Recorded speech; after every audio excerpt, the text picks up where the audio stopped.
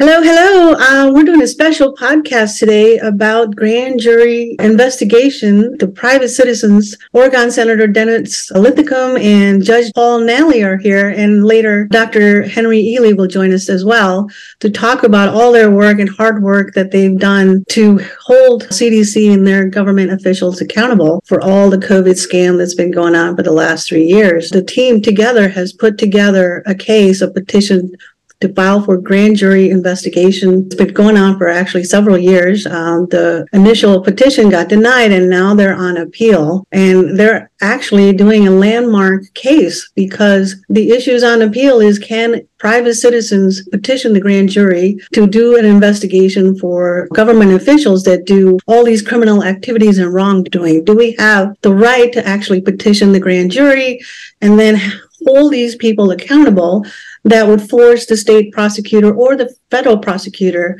to bring indictment and charges against them? It's a very fascinating case, and we're actually waiting for this decision to get oral arguments on December 5th. And there's a lot of resources and petitions that you guys can sign up to support the cause. But we're going to be talking a lot about what's been happening and what this team has been doing over the last 3 years. Welcome, Senator Linthicum and Judge Nally. How are you guys? We are doing great. Thank you for having us tonight. We'll expect Dr. Ely to show up after a bit, but we look forward to talking to you about this. It's an important case. We made it. We'll be in the federal courthouse on December 5th, and we expect to have a really good showing. It's oral arguments, and so there's 15 minutes allotted to both sides and oral arguments.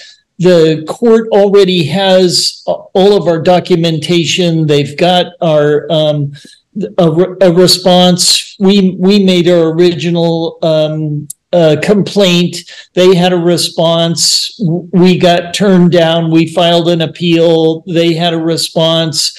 We've had a response to their response, and it goes on to the point where we get a court date. And this is a wonderful opportunity. Oh, definitely. I'm glad that you are actually able to sustain yourself for the last 3 years, because the legal battle continues and it can go on forever. And I know, in reading some of the pleadings, they really made it hard to make you jump hoops to prove your rights to even file the petition in the first place. The impact, whatever happens, and I hope more people like you will join all over the country to have this right, to sustain this right, and continue to file. And even, when you win, that would open up the entire structure of how private citizens can then redress their grievances against the government officials, which the DOJ is supposedly supposed to do that, but they're not doing that, and including the state prosecution offices and stuff. So maybe we could talk about how you got involved, what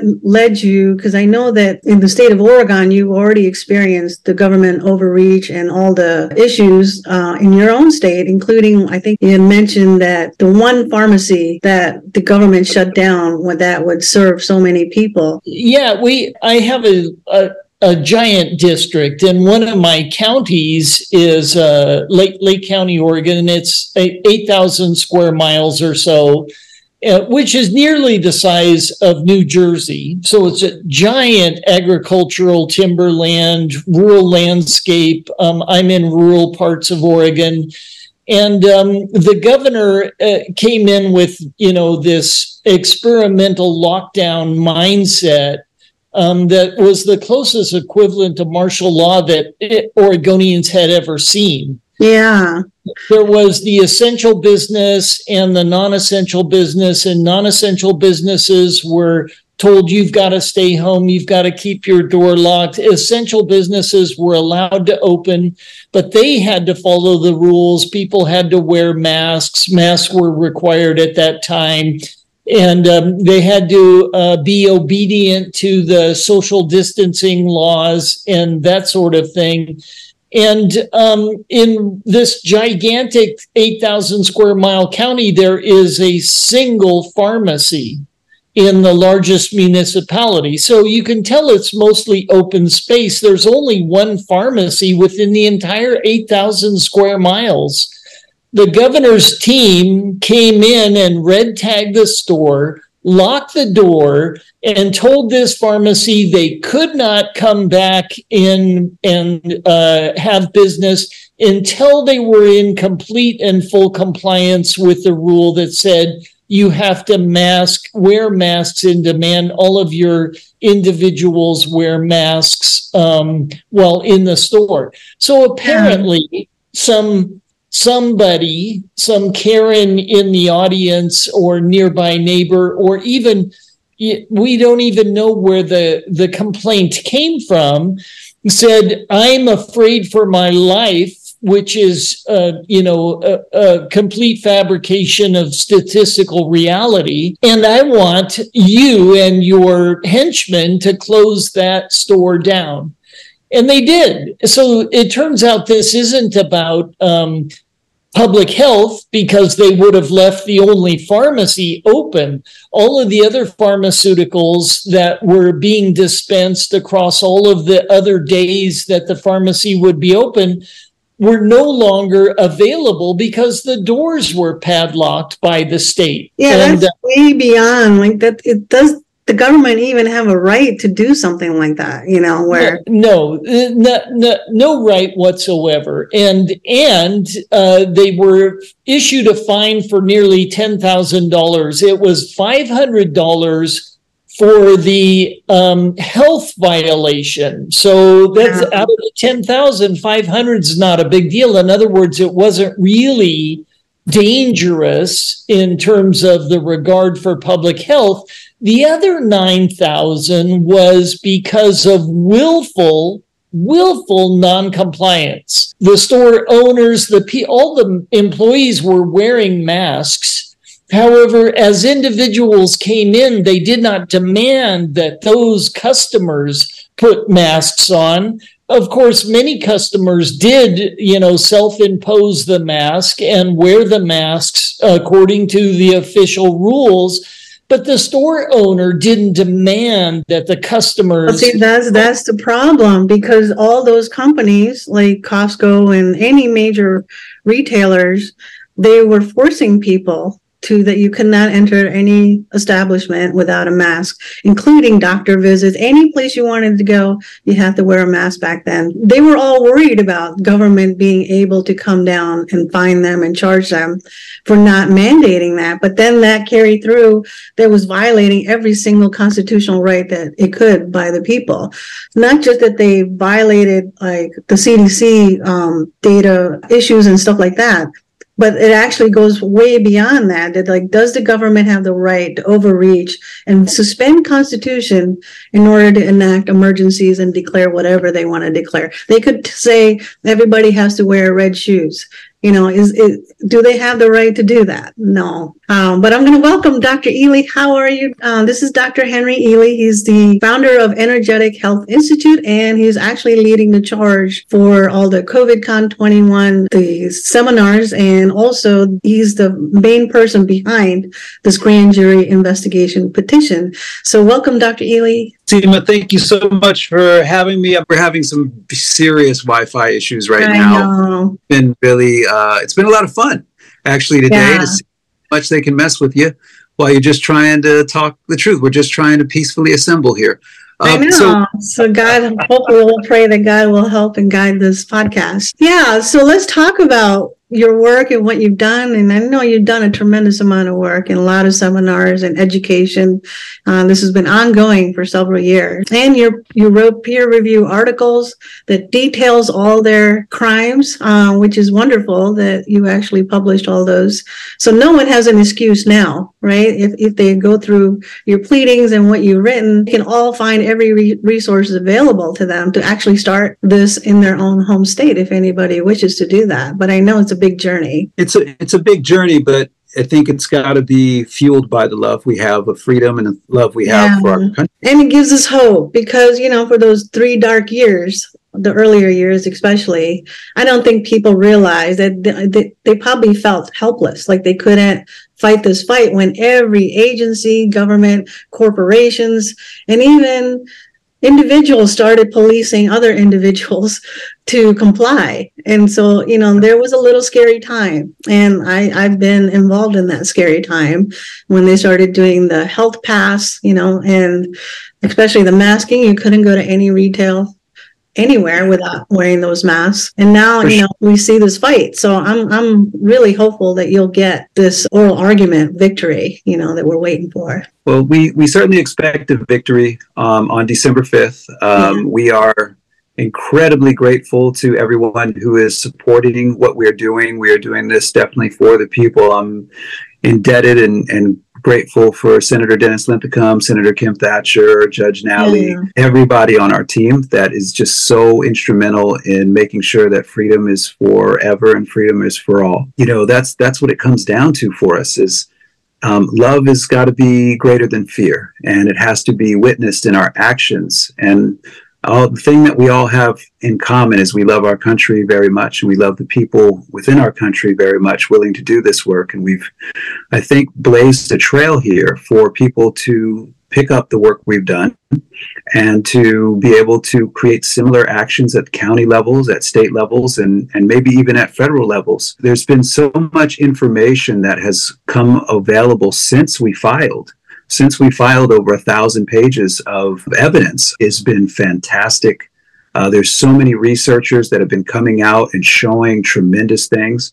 And the reality is that as soon as we get in front of a grand jury with this information, and that grand jury starts doing their job and asking questions and subpoenaing, I don't even know if that's a word, so giving a subpoena to the right people, hopefully all of us, right? And people like Ed Dowd and people like Kevin McKernan and people who are doing the work, Sabine Hazan, as soon as we get in front of them, it's undeniable. We have a mountain of evidence that is larger than 1,000 Himalayas to look at. There's just no place for them to be able to tell us that what we have amassed does not amount to criminal data fraud and clear willful misconduct. And the reason, Seema, we're going after willful misconduct is very important for your audience to understand. The protections that Pfizer and Moderna and now Novavax and Johnson & Johnson, before they requested to have their EUA pulled,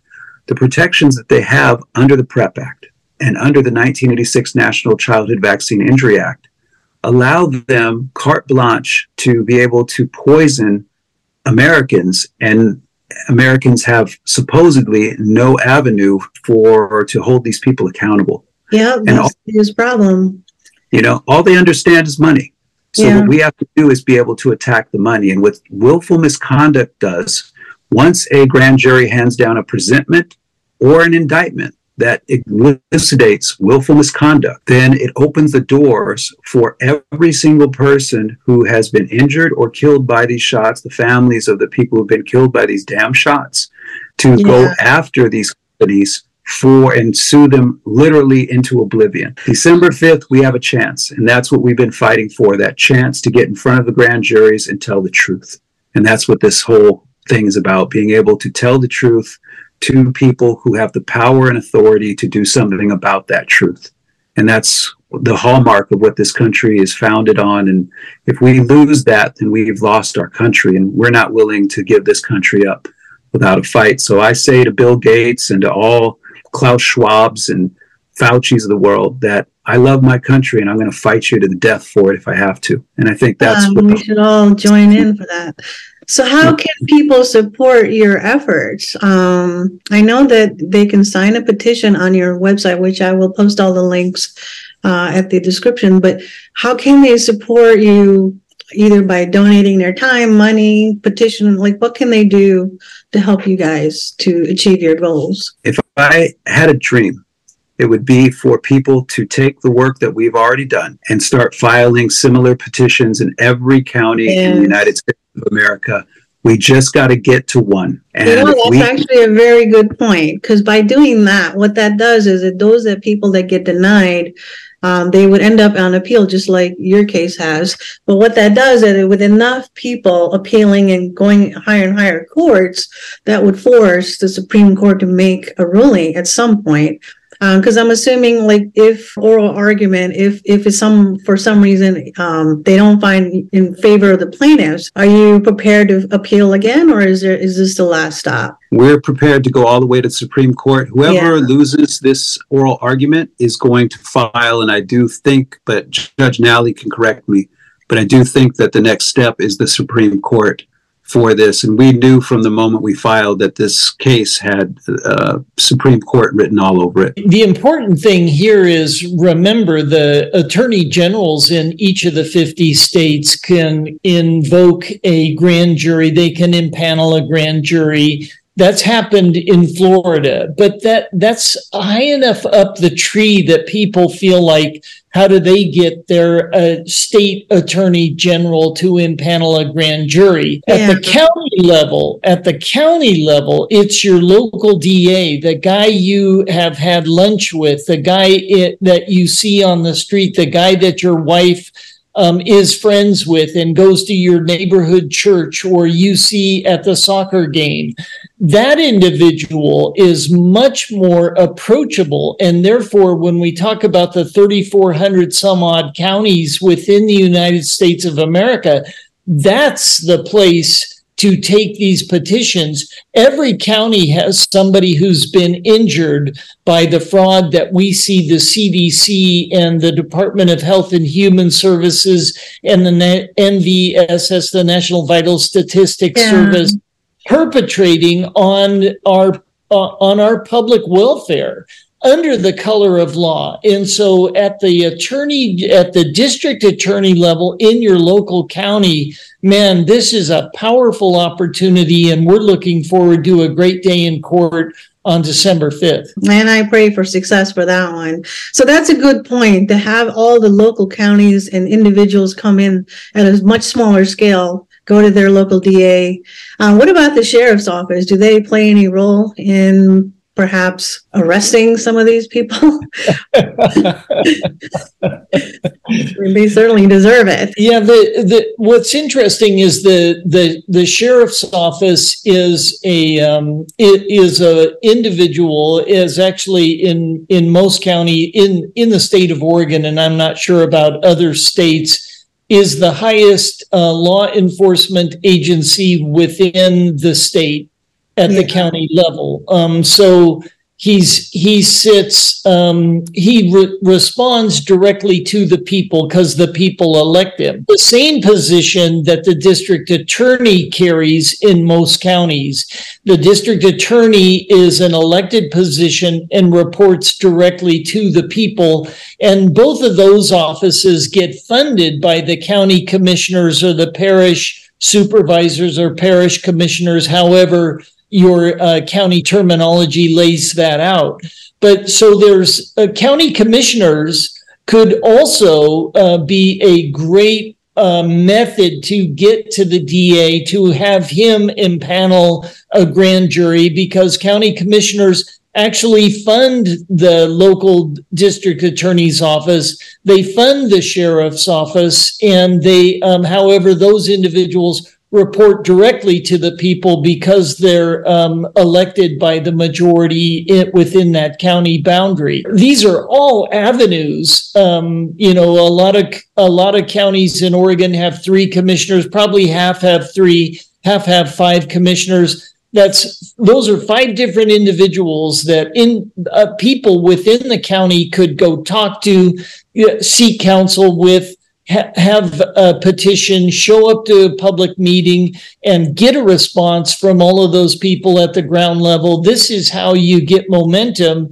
and you just spring up a grassroots effort. We're trying it here in the federal court, and this is at the federal level, but this is a great example. You can go to beyondthecon.com and download our material. You can download our complaint. You can download the backup material. You can download all the evidence that we have amassed. And there's more now because of Freedom of Information Act and exposure that the CDC has reluctantly been forced to give us. And now that we see this fraud happening in every crevice and every cranny of the federal government. It's time people got involved at the local level. Yeah, definitely. I all the resources are there. There's and I will post those links. You have all the pleadings, including the peer review research papers. What about like a template? So I guess I'll ask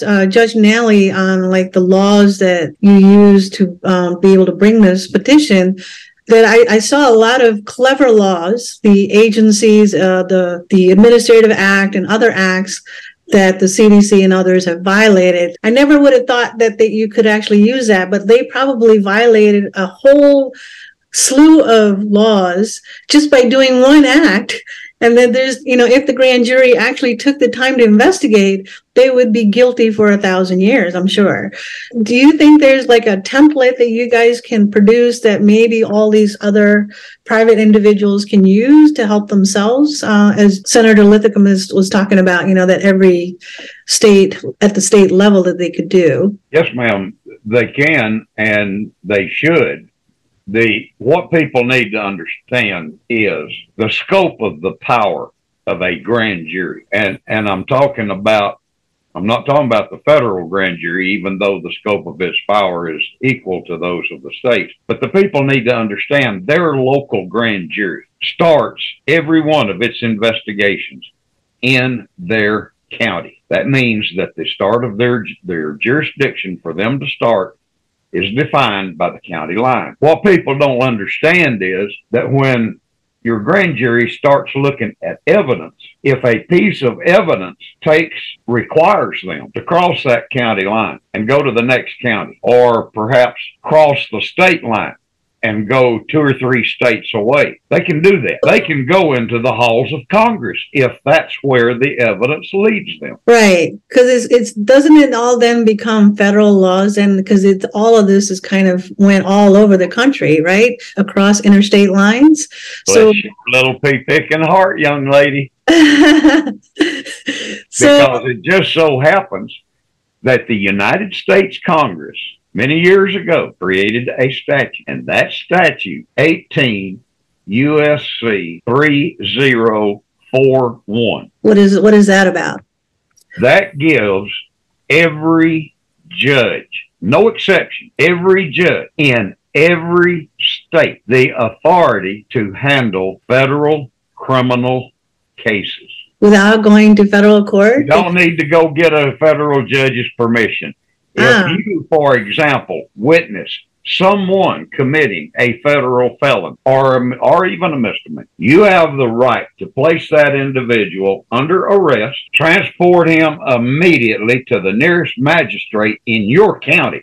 I'm not talking about a federal magistrate judge. I'm talking about your local county magistrate judge, and present him before that judge for having violated a federal law. Your judge, your little magistrate judge right there in your county, has a grant of jurisdiction from the United States Congress to consider your testimony, see your evidence, and issue a federal arrest warrant. So is this giving like a private citizen right to arrest officials?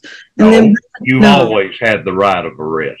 We do? I didn't know that. So, I mean, on a practical level, I'm trying to think, what can people do without expending a lot of resources? Because the legal system, if you truly do it through the traditional form, it's very expensive. It's very time consuming. You are correct. Citizens don't think they can do anything. Let me use this platform right here, right now, to help educate all of your listeners. First off, if you see someone committing a criminal act, of course there's a tort involved. So yeah, you can go sue. You can bring a suit. But if you sue in state court, it's going to cost you about $214. If you go sue in federal court, it's going to cost you $400 and something. But if you go to your local magistrate with an application for a warrant hearing, that's $20. If you go sit down at your computer and type up a petition to your grand jury and hand deliver it to the bailiff to put into the grand jury foreman's hands, or you may run into the foreman or some grand juror like a lady did down here in Georgia a few months ago. She wanted to take an election matter to the grand jury, and she knew the day the grand jury was going to convene, but she wasn't really sure how she was going to get into the grand jury door to get her petition laid out for the grand jurors to consider. Well, lo and behold, on her way from the parking lot to the front door of the courthouse, she ran into a gentleman, and they struck up a brief conversation. And he inquired, just as a casual conversation matter, "What brings you courting today?" And she tells him, said, "Well, I was hoping to get to see the grand jury. I got a case here." "Well, bless Pat, little lady, it's your lucky day. I'm a grand juror. I'll take your material and walk it right into our chambers." And he did. Wow. And she got heard. She got to go to the grand jury there in Chatham County. If you want to go to the grand jury, all you got to do is sit down at your computer and type up a petition to your grand jury to hear your case. And then you walk it down and hand it to the foreman or some other grand juror or the bailiff, or you could give it to the clerk. But let's say that the grand jury finds something in order to want to indict them. What happens then if the state prosecutor or no one wants to prosecute it because they've already, like in your case? It's not their choice. Well, let me rephrase that. Yes, it is. A district attorney always has what's known as prosecutorial discretion. So he can take any case that comes out of a grand jury and he can say, "Well, we're not going to prosecute this case. We're going to enter into a plea deal with this guy or this lady." Yeah. And they can do that unless the grand jury tells them otherwise. If it is a serious case, the grand jury is up in arms. They're not going to sit still. So they can force the prosecutor to... They can bring the prosecutor in and they can tell them, "Well, this case is going to be prosecuted. No ifs, ands, or buts. Do you want to do it, or do we replace you and bring in a special prosecutor?" So that's wonderful. That means if this case is, victorious, really that'll change the game. Absolutely. For everybody to be able to bring on a case. Absolutely. For example, in this case, right, this particular case, if the attorneys that have shepherded this case as far as it's gotten, if they're not comfortable presenting a criminal matter to a jury, I don't know. I think Stephen could handle it quite admirably, but let's just say maybe he might have some reservation. There is nothing in the world to keep the federal grand jury in Portland, Oregon, from reaching out to New York and say, "Hey, Mr. Alan Dershowitz, come on down here. Son, we got a case we want you to prosecute." Well, that would be wonderful if they did that. They can bypass the U.S. Department of Justice. At the local level, the reason this is important at the local level is this is where the grass grows. Yeah. This is where you have relationships. This story is an individual who's walking from the parking lot to the courthouse and, met somebody. In Oregon, for example, our Portland district attorney in Multnomah County district attorney had some 484 or 64 individuals that got picked up in the Antifa riots where they were trying to burn down the federal courthouse that we're talking about. You may recall that during the, post-Trump administration, Portland was on fire. Yeah. These are Antifa individuals, they're rioters, whatever. That district attorney, in his prosecutorial discretion, decided to let those individuals go free on their personal recognizance, promised to never do that again. Yes, you're free to go, or however that went down. The point is that district attorney is now up for election. He's running for his life. He's trying to act like he believes in law and order, even though we can see statistically he doesn't. And this is where the grass grows, and we elect a different individual to replace that district attorney and actually prosecute the crimes that we see in the Portland streets. I'm not actually up in the Portland area, and so I'm speaking a little out of my district, and I see Judge Nally's laughing at me as I say I'm, Keep it up, Senator. Yeah. So, but the point is, this is the beauty of the 3,400 counties and your representatives at the local level. This is the beauty of local government carrying and procuring your rights, actually securing your rights as guaranteed under the federal U.S. Constitution. Absolutely. Yeah, which is awesome, which, I think that's what the lack of education that I think everybody has, the basic civics of how the government works, what rights do we really have, how do we execute those? And they kind of get stuck, and not everybody can fight a big battle against corporations and the government. So having it at, the grassroots levels and have it simply, I think what your case has done is fantastic. Yes, Dr. Ely. Yeah, I was just wanted to add on to what you were saying, and that, there's two real deficits of education in our country. The first is in our own bodies. We don't know how to take care of our own bodies, so we are able and subject to lies and subject to fraud, and all they have to do is make us a little bit afraid, and then we give away more of our power and we put ourselves in terrible situations. There's a very interesting corollary here, Seema, between what goes on in medical school and what goes on in law school. In medical school, doctors are not taught about vaccines. Doctors are not taught about how vaccines injure, what's in vaccines, how many people get hurt by vaccines, how to read vaccine inserts, and it's intentional. It's intentional so that a doctor can go out in the public and can start his practice and start pumping people full of these poisons with the belief that they are safe and effective, and of course get compensated for being a part of that fraud. And that's where they get kickbacks. Well, the corollary in law school is lawyers, attorneys, are not taught about the grand jury system. So what happens is everybody watches the TV, and we all think of juries as trial juries. And I believe, Judge Nally, they're called petit juries. Am I right with that? Yes. Okay. And what happens is we have this vague understanding of how the entire system works. And this whole process for me has been a huge education. I'm not an attorney. I didn't know how we were going to get from point A to point B. But you start talking to people like Judge Nally and our other expert, Kelly Mordecai, who understand the power of the grand jury and how the system really works. And now you start going, oh, well, wait a minute. The system is still there. It's in place.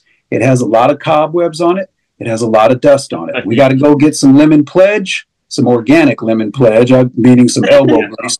And we got to clean all that stuff off and start using this. And the best place to use it, like Senator Linthicum has been expressing, like you're talking about, is at the county level. And the process for everybody is not going to be clean. We're not going to go from, hey, I tried this once and oh my God, it worked. And I didn't know it was sitting there the whole time. No, what we are going to have to demand is that the system works the way it's supposed to work. And that's what we're doing. We're demanding of the court. I'm not asking the court's permission to engage the grand.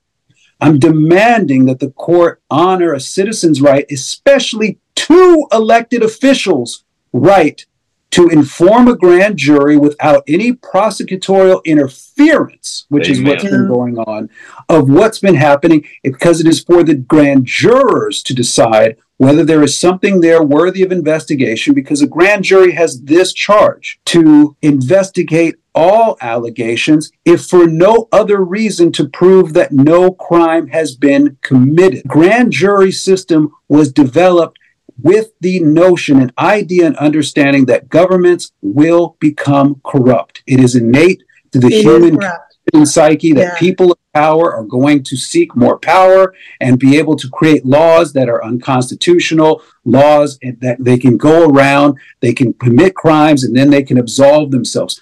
Who, like Senator Linthicum says all the time, who's going to watch the watchers?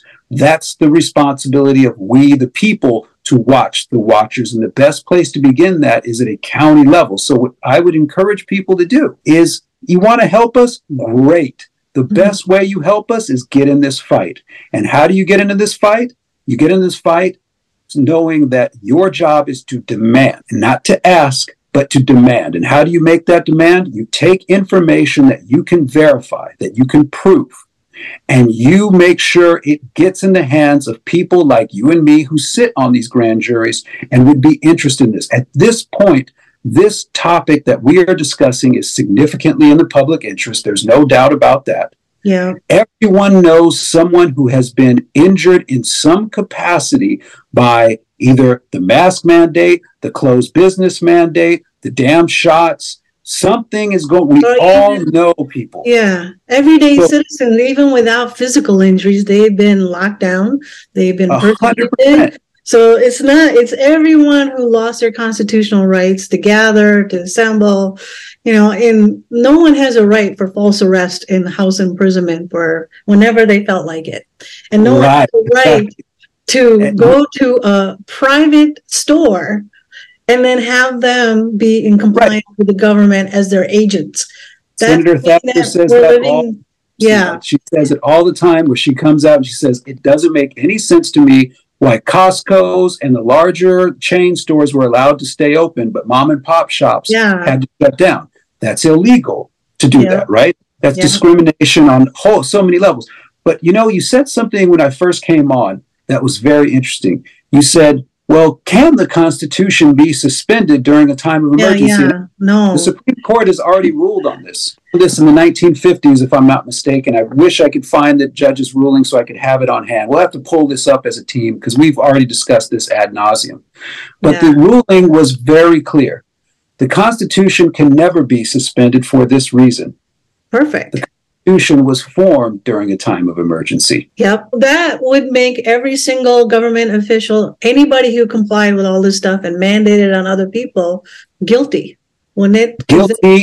Guilty as charged. Absolutely 100%. But now you're talking about the next step. Investigation, because everybody has their right to their day in court, right? Everybody is innocent until proven guilty. Well, the process is the grand jury is a court of inquiry. It is going to investigate that and then hand down either an indictment or a presentment. If there is an indictment and there is a prosecution, now that person is presumed innocent until proven guilty in that court of law by a pettit jury of their peers as well. And this is the way the system is supposed to work. Now, I'm going to tell you right now, I would love to see Fauci try to defend himself. I would love to see Bill Gates try to defend himself. And I would love to see all of the corruption that's going on. I don't know if you all heard this, but our good friend and attorney Tom Renz did something last Monday that was just mind-blowing. He went to Congress with Representative Green. I forget, MG, you know what I'm talking about. Yeah. She's that likes to work out and isn't afraid to say what she wants to say. Okay. And Senator Johnson was sponsoring it. There have been some people, and he actually got, I think it was double digit. It was like, Tom was telling me that like 11 to 13 people were actually in the room listening, which is a huge win for us because before you couldn't get one person in a room. Yeah. But something came out of that blew me away. He had proof from the Department of Defense that a soldier in 2014 had been inoculated for COVID-19. Wow. So they had this planned a long, long ago. Now, our research on my other group that I work with, trying to help people recover, when I work with Dr. Ed Group, Dr. Brian Artis, Dr. Janice Schmidt, and our research teams that we have supporting us on there, our research dates back all the way to 1968, that this has been in development in some way, shape, or form since 1968. And if you really want to go through the historical origins of it, it dates all the way back to Operation Paperclip when we brought 1,600 Nazi scientists from Nazi Germany into this country and said, keep your work going. So we have been in plan for a long time because I about a couple of years ago when all this happened, I was also researching, and it's unfortunate that I deleted the video, but I found on their own government websites of the early protocols, the lockdown, the 6 feet apart, all of these protocols and they were using Michigan State as a test case to carry out all of these protocols that we know about. Mm-hmm. And so that was back in 2005 when they started all of that. So I know at least that old where they were Well, it was in 2007 where they changed the definition of what a pandemic was from the statistical definition, where you had to have a fatality rate of, I think it was 3% in order to qualify for epidemic or pandemic status. They changed that to, well, it's whatever we say. And when you start, you pointed out, because a lot of your research says that basically CDC was changing definitions and data protocols, right? Because of that, I think there's a huge write-up on the death certificates, how they... The big problem that they had, Seema, was they didn't know how to scale production on this technology. They didn't have ability to do scale on this until 2015 with the advent of CRISPR technology. And this is something that's funded by Bill Gates.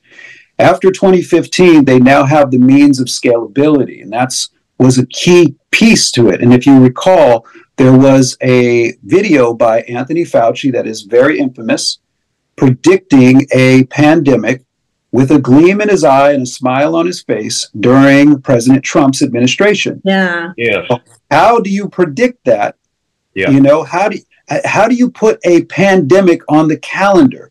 How was it that Johns Hopkins University, after hosting Event 201 in October of 2019, which was a full final systems check for all of their monitoring, how do you know that you're going to need that? Oh, it's pandemic preparedness. No, it's called pandemic planning.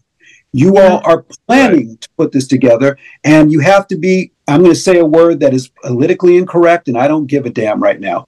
You have to be retarded to have heard the amount of information that we have in the last 4 years and think that this was a climate change natural event that went on, that started in a wet market with bat soup in China. Yeah, which that alone changed a billion times.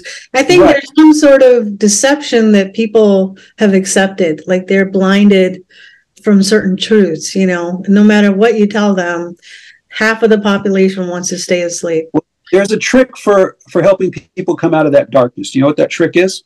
What's that? You have them pull open their phone and you have them look up the questions that you know will guide them to where they want to be. Now, a person who isn't willing to open up their phone and start looking around based upon the questions you submitted is beyond hope. You can't help those people. But the people who do open their phones, something magical happens, and this is psychology. We got to work on the level that the Nazis were working on. They're brilliant at this, and that is very simple. Somebody will reject what you tell them or what you try to force upon them as information. But if they discover it for themselves, and that's the act of having a phone on and looking up through a search engine certain things, I would have them read the peer-reviewed paper. I'd say, hey, can you search this term up? Can you search this paper up? Can you read to me what that says? The act of them doing it engages a process in their brain called neurosynaptic plasticity. And what it does is it breaks through the cognitive dissonance and all the lies. And they feel like Christopher Columbus, or let's just say somebody who isn't horrific, who found something great. And they accept it as, look what I found. And you know what's so special about that moment? They feel smart. And now, once they've seen that information, they can never unsee it. Better way to learning than watching somebody that you love die, which has happened to me on numerous occasions over the last couple of years, because people fell for the lies. Why did they fall for the lies? Because they only trusted what they saw on TV and weren't asking the right questions. This is where we can be of enormous service to our fellow Americans without telling them what they are supposed to think or imposing upon their freedoms. It's by simply asking them to open up their phone and, can you answer this question for me? Can you look this up? Can you read it to me? Point. I mean, you have to research. You know, the bigger issue here really is because of these mandates and protocols in every state, it just came like a dark cloud over people where I think they were feeling like they didn't have a choice. You know, because many of them would lose their jobs if they didn't comply.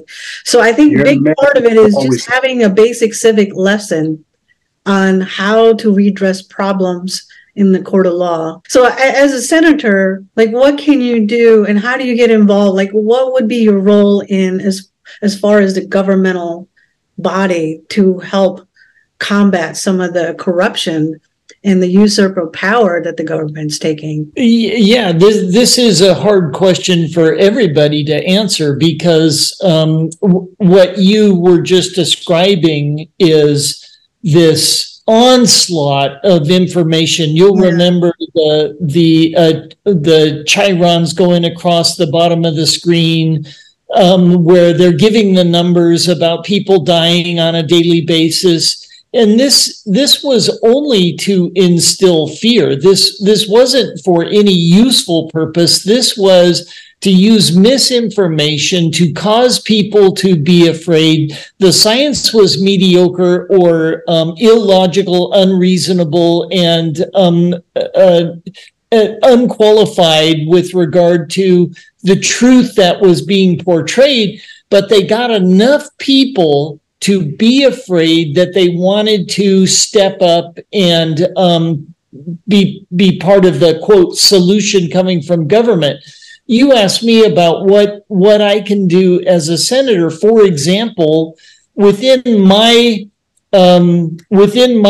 district, I hardly wore a mask. But when I went to Senate, the Senate rules had a requirement that to be on the floor, you had to wear a mask. So I wore a red bandana that made me look like a bandito. I did not wear the silly blue mask. I didn't wear an N95. I didn't wear a spray paint mask.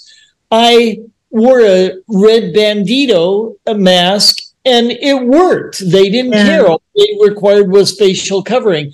But the rule was you had to wear a mask to be on the Senate floor.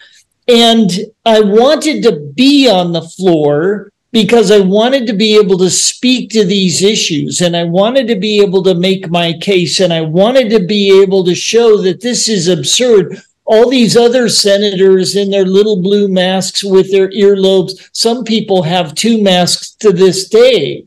And you wonder, what are they thinking? How does this work? And they're on the floor, they take their mask off as they walk down the hallway and go up to their office. And it's like, you guys, don't you understand, the virus protocol that we've known forever? And, I'm beginning to doubt that these people have any sincerity, and that they're simply operating to keep the image alive and keep the facade projected on the public. And so the best thing each of us can do in our walks of life, at the grocery store, in the Senate, at your county commissioner meeting, and all of these places, the best thing we can do is live our life like we know the truth, because we do know the truth. And every time we start to let them snow us is when we get weak in the knees. We go, oh,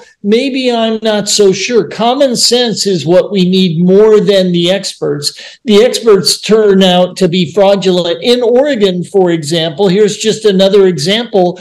Because our state has been 49 and 50 out of the 50 states in high school graduation and education proficiency, the governor, last governor, disbanded proficiency requirements to graduate from high school.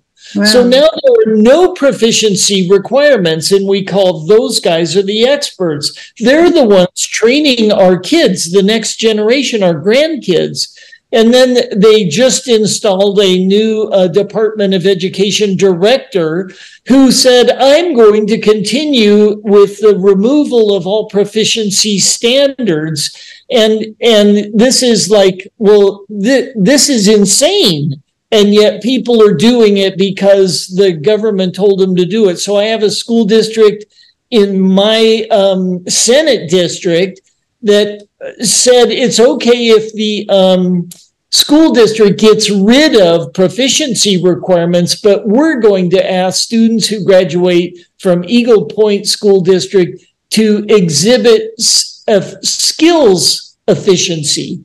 So now, by renaming it to skills efficiency instead of proficiency requirements, all of a sudden they can have their school district exhibit essential skills requirement And at the local level, at the grassroots, at the local school board level, all of a sudden, these people have their students getting diplomas that actually have a proficiency standard, although it's called a essential skills standard instead of a proficiency standard. We have the ability at the local level. You cannot let the experts run your life, because it turns out they're not experts at anything except ruining your life and growing government. Yeah, people have to take responsibility for what's happening to them at a local level. The problem is they got used to the system that was growing around them.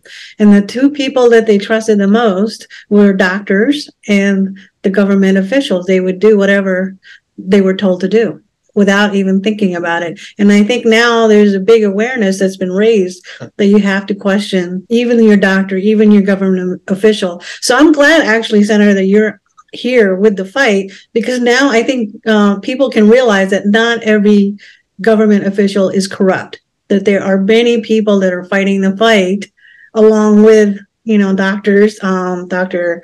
Ely and Dr. Artis and everybody else that's been speaking about this from the beginning. And I listened to all of them because we needed that voice. Otherwise, there was no way to tell, what is going on, So I was really happy to see that there was a huge community building as the anti-propaganda machine that was telling that everything is okay. Go get your 5, 6, 7, 8, That, I think, has been a huge blessing. So you made very good points that everything, should go down to the local level to help support your cause. Is there any other information that you think would be useful as to what people should know about your grand jury petition? Yeah, there's tons of information they should know. So it's hard to kind of, crack the lid on that. What does that look like? I would send people to beyondthecon.com, and we have all of this material to download. If you're interested in how common questions about the grand jury, we've got a little document there, and you can download it, and you can read these common questions and see the simple answers and go, oh, that's not so tough, that's not so bad, I can do that. And we have the material, and we've got the data. We've got you're going to it. I saw my screen change and I thought I lost everything. I wanted to share the website where you have collected all this information. So there's under the download tab, you can get all the court documents. And then also you have videos that you talked about, including the detailed information of what happened with the death certificates, how they manipulated the data and changed the requirements, which forced the doctors to include much more, pretty much label everything as COVID to get paid, and then ignore the real cause of what caused the death. So I think probably 80 to 90% of all these COVID deaths were false, maybe even 95%. Because even CDC, I think they came out later saying that only 6% of all the reported COVID deaths were actual COVID, and then everything was whatever. But then here is your team as well, Senator Kim Thatcher, and then your attorney is the one that I saw that is it Stephen Jonkis that wrote all the pleadings and filed, and he's actually the one that's going to be doing the oral arguments, right? That's correct. That's correct. And the thing you were just mentioning with regard to how they, engineered the massive death count on the death certificates is they actually changed in March of 2020, they changed how a medical examiner completes a death certificate. So by changing that little rule, because we're all rule followers here in the United States of America, we just follow the rules. And since we're all rule followers, they changed the rules for the medical examiner. They start filling this out, and it turns out there is no symptomatic difference between someone who supposedly had COVID-19 or someone who had influenza A or influenza B or some other influenza-like illness. They're 100% on point on that one. In fact, even their own government official like Fauci and others have written in writing that there's no test that makes any differentiation between COVID versus influenza or any. It's all, as far as testing goes, it's all the same. Whether you have, I don't even know how they would mark it even for influenza, but regardless, like all of that was made up, like they were trying to test the PCR testing, which I guess you have talked about that too, as part of your data collection. And for the public to recognize what's going on here is they basically have this, they've enticed individuals to commit fraud. Instead of writing pneumonia or influenza A on the death certificate, they write COVID. The question is, why would you write COVID? Because there's money behind it.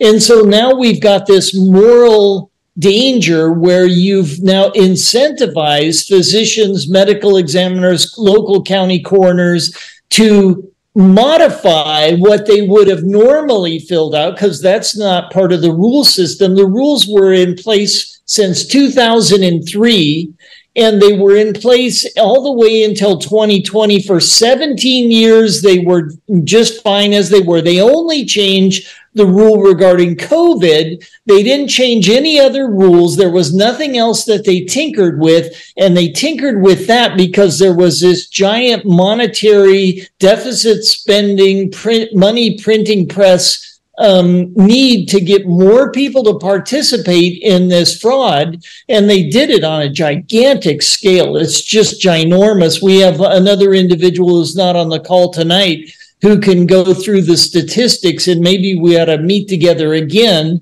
when Keith Williams is up and better, because he can share the statistical and financial realities of what this fraud looks like. Yeah, so I think maybe if we end up doing another podcast, maybe a little details on the crimes that you researched and maybe talk more about that and what's in your petition. So the question here is so there's Dr. Ely and two senators are the plaintiffs. How did that happen? How are yourself as the plaintiff?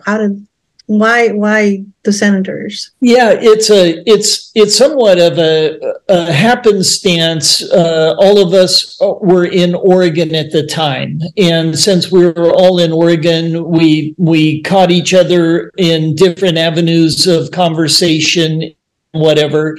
And I teamed up with Senator Thatcher because the two of us were arguing against the one-size-fits-all shutdown that was happening in Oregon at the governor's whimsy.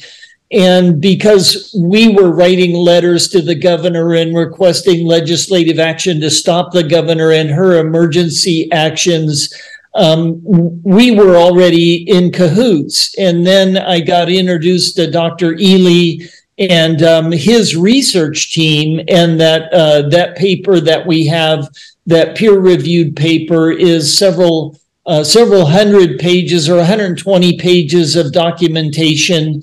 And that convinced me this is a great avenue to take on the CDC and these giant operators that have so negatively impact our local community. Yeah, definitely. So I guess this is going to be a dumb question for you, Senator. Do you have any power over the governor when they're corrupt? How are they able to do what they're doing? Yeah, we don't essentially have any power other than, as we're seeing here, the power of the grand jury, the power who will watch the watchers. The governor is supposed to be responsible to her constituents, which are all of us.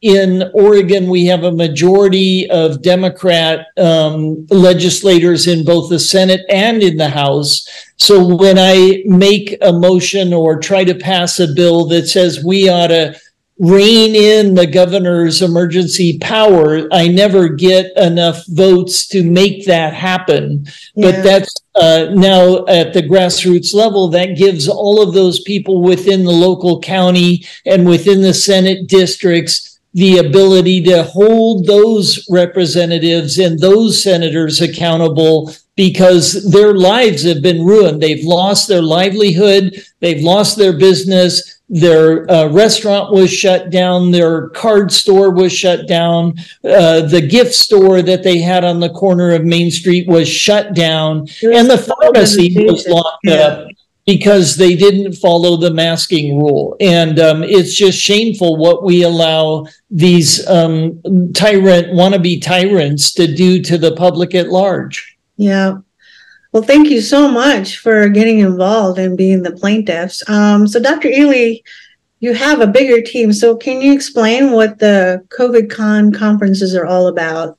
And these are some of the individuals that are involved, right? Yes, we put on two events for two reasons. One primarily is education for the public on the topic, because as you remember in 2020 and 2021, we weren't really allowed to talk about these things. And certainly a lot of us were getting deplatformed, getting kicked off of Facebook, getting kicked off of YouTube, things of that nature. So we felt that it was important to bring people together, and we were really privileged to be able to work with Pastor Dave, Brian, and the great people over at the Church of Glad Tidings, who said they were one of those churches that, one of the few, which was really sad to see, but that said, we are not closing.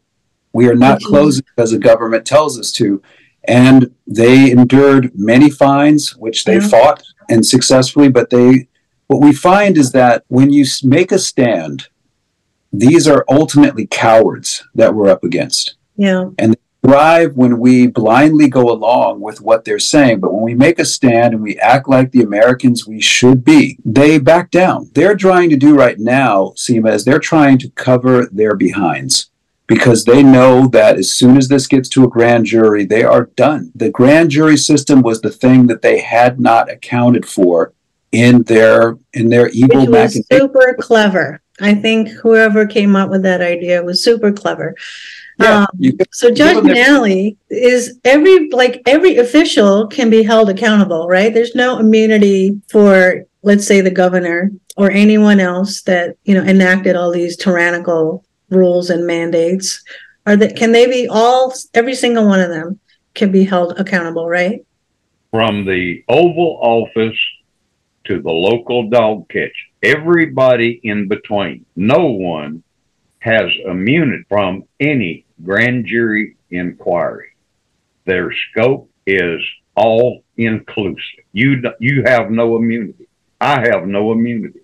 Perfect. The President of the United States has no immunity, and the dog catcher doesn't have immunity. That's perfect. So I wanted to show, because you actually had a lot of stories of people that were injured. So I'm assuming a lot of people come to you, they're probably looking for a way to hold these people accountable.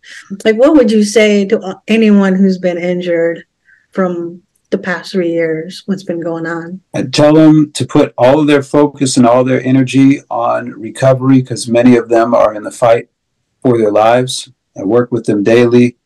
And these are some of the best people I've ever met in my career, in my life. They have tremendous hearts, and they get gaslit on both sides. Yeah. They get gaslit by the government, who's offered no help to them. We've been very privileged through the Hope for Healing Fund that we started with the COVID-Con conferences. We've been very privileged to be able to help a lot of people and really spend. We're approaching over $100,000 that we've been able to help send out to people, and also the work that I've been doing and helping to piece together what the recovery process looks like for these genetic infections. I would tell them to not get caught up in anything other than focusing on the work they have to do day in and day out to heal. Because that's a big enough fight for them. We have to be able, those of us who didn't get the shots, we have to make sure we keep them in our prayers. There's a couple people I always like to single out in interviews, because I want people to know these stories. These stories are not the only ones out there, but they are important. The first one is Ernesto Ramirez Jr. If you haven't heard of that story, you owe it to yourself to read that story. Ernest Ramirez has been one of our great champions. He lost his son because of the fraud and the lies. And his life ended the day that his son died. And then rather than going into a hole and feeling sorry for himself, he decided to use every bit of his being to fight these bastards on behalf of his son. And I'm right there with him. Another story that's just heart-wrenching is the story of Simone Scott. Simone Scott was an NYU student. She went to school in Chicago. It wasn't NYU. But she was just wanted to be at that school. That was her whole dream. She was pursuing her lifelong dream, building for her career. And what ends up happening is she gets the shot because she was told she was going to be protecting her mom and her grandparents. Yeah. She gets the shot, goes into myocarditis and goes into acute heart failure. They somehow get to her in time, do an open heart surgery on her, do a complete heart replacement from a donor. And because her body was still producing spike glycoprotein, from what we know today, likely as a result of genetic infections in her own microbiome, she ended up dying anyway because the second heart was consumed and she developed myocarditis again. I think it's the test case for showing that these are far from safe, far from effective. But what happened is children were murdered by these bastards. Children commit suicide. Our elders die alone. And these are situations as Americans we cannot abide by. Somebody has to be accountable for these crimes against our great nation, and the people of our great nation and the people on this team are going to do everything they can to make sure that that happens. Amen. Yeah, you guys are the heroes of today. So I appreciate everything that you're doing. And I would love for you guys to come back and maybe talk about the details of the crimes. The censorship still exists. So this can't be, to YouTube and other places when we talk about these things. But I will post it everywhere else that I can to get the word out. And all you guys can go on their website, sign up.